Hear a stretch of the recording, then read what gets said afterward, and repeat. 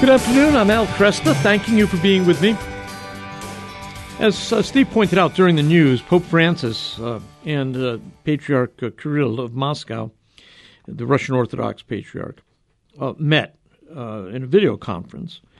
And this is good. The conversation centered on the war in Ukraine, obviously, the role of Christians, how they can help ensure that peace prevails, humanitarian efforts, can we best work to get this out. The Pope thanked the Patriarch for the meeting and agreed with him that, quote, the Church must not use the language of politics, but the language of Jesus. We are shepherds of the same holy people who believe in God, in the Holy Trinity, in the Holy Mother of God, and that is why we must unite in the effort to help peace, to help those who suffer, to seek ways of peace, to stop the shooting. Good. Very good. Again, it's important to carry on the conversation like that. I do want to bring something up, which I think helps the conversation to move along a little bit, because there's a superficial sense among some, by no means the majority of Catholics, but among some, that somehow Russia is more devout than America. In other words, more authentically Christian than America. And, people say, without actually knowing, but they get the impression that in Russia there's no gay marriage, there's no atheism, there's no porn. I should like to point out there's plenty of vodka, though. But you get this. You pick this up from people. You also pick it up in Archbishop Vigano's 10,000-word foggy white paper that has now been sent around. Apparently, 10 years ago, the Russian Patriarch, who was talking to Pope Francis, called Putin a miracle of God. And around 2013, there's a statement attributed to Putin in which he declares that the West's rejection of its Christian foundation is the source of all the West's problems. So all of this plays into this, and again, I want to stress, it's only a small segment of the Catholic world, but it's out there. It leads them to believe, for instance, that Putin may well be a crusader against, the abuses of democratic liberalism. Democratic liberalism being the kind of polity that we practice here in the United States, with its emphasis on human rights, individual rights, civil liberties. And they say, well, Putin is fighting back against all the West's emphasis on individual autonomy, on hedonism, all of its emphasis on narcissism.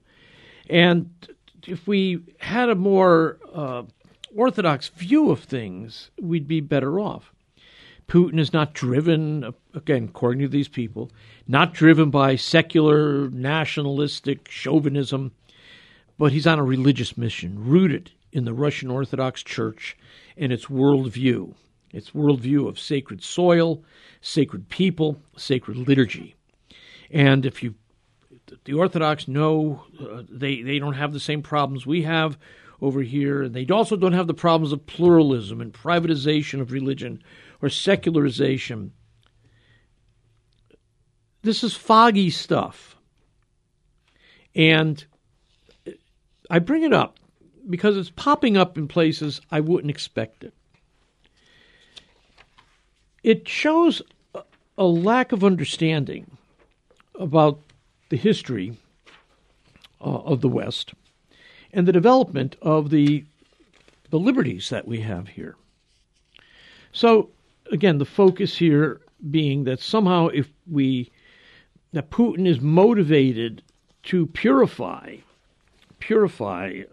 people, and he's operating from a stronger Christian base, than the West. Now, this is kind of difficult because we spend a lot of time complaining about the failures of our own culture.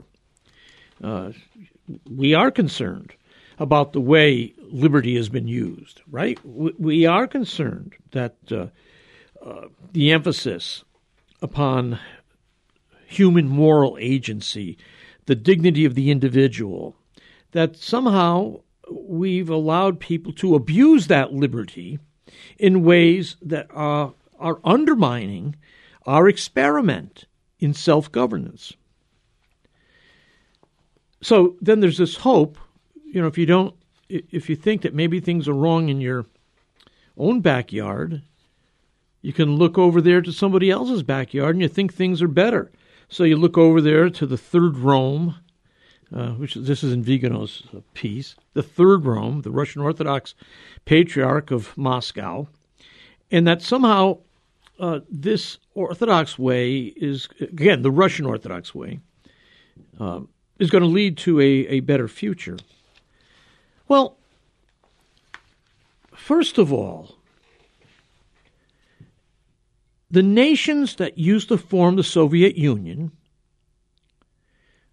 nations like Estonia, Latvia, Lithuania, were some of the first to leave the Soviet orbit and to join NATO.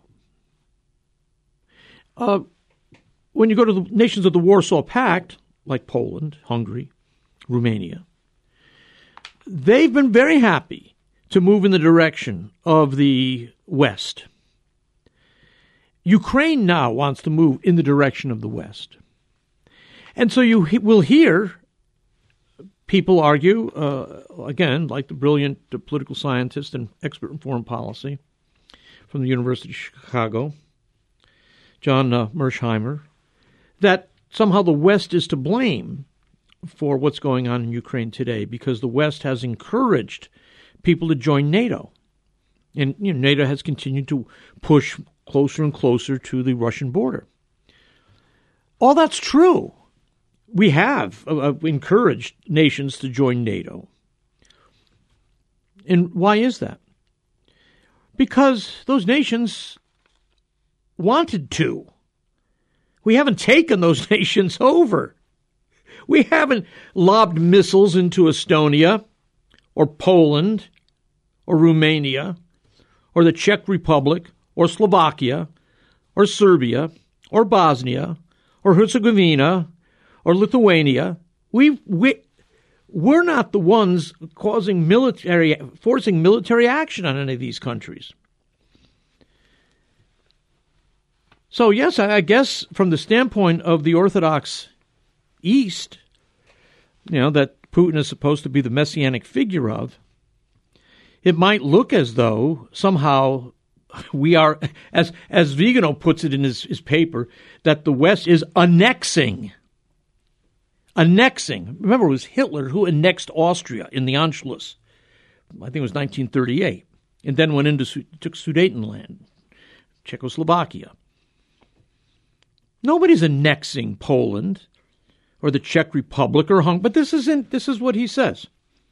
That we are annexing. Let me go through the list right here. This is from his paper. Annexing Poland, the Czech Republic, Hungary, that's 1999. Then Estonia, Latvia, Lithuania, Slovenia, Slovakia, Bulgaria, and Romania, 2004. Albania and Croatia, 2009. Montenegro, 2017. North Macedonia, 2020. And NATO is preparing to expand to Ukraine, Georgia, Bosnia, Herzegovina, and Serbia. Yeah. And guess what? The West hasn't had to raise any arms to do that. This has all been because of the moral agency of these nations. There are people who somehow can't seem to imagine that the world is not simply two big powers fighting over little powers. The world is full of nations that have their own moral agency. You don't see us claiming these nations through the use of military force. The fact that these nations want to become part of NATO, I'm sure, is very threatening to Vladimir Putin and very threatening to Russia, large nations, great powers, want to have buffer regions around them. Ukraine is a very good buffer region for Russia. In the past, Ukraine helped ward off Napoleon. It helped ward off the Kaiser, and it really slowed down Hitler. So I understand that Russia wants a buffer region there, but you always have to ask yourself, what does the buffer region want? What do the people of Ukraine want? And as in every country, you're going to have people arguing about the future of the nation. So you have votes, you have elections, and you have then leaders who help to guide the future of the nation. And that's what's going on in Ukraine. And Ukraine has recently sent out an application to become a member of the European Union. We know in the past they wanted to become a part of NATO. They may never become part of NATO. As President Zelensky said the other day, it may be simply a dream they have. It may not be prudent for them to join NATO. Maybe it's better for world affairs to just let Ukraine remain outside of NATO because, it makes the Russians feel more comfortable. And let's remember, it's not unusual to want to have a buffer region around your nation. We certainly don't want people that are opposed to our way of life taking control of a nation state within our hemisphere. Think of all the problems we had when the Soviet Union took up residence in Cuba. We ended up having to tolerate it, but we weren't happy about it. So great nations want to, preserve space so that they don't have opposing forces living on their borders. But in all this argument about Putin as some sort of messianic figure preserving this holistic Russian emphasis on sacred soil, sacred people, sacred liturgy, is balderdash. The Russian Orthodox Church is schismatic right now. They had a major split just 2 years ago between the Russian Patriarch and the Ecumenical Patriarch in Constantinople. And again, if the Orthodox Church was especially effective in discipling the members of Russia, we wouldn't be talking about a corrupt oligarchy or overuse of vodka.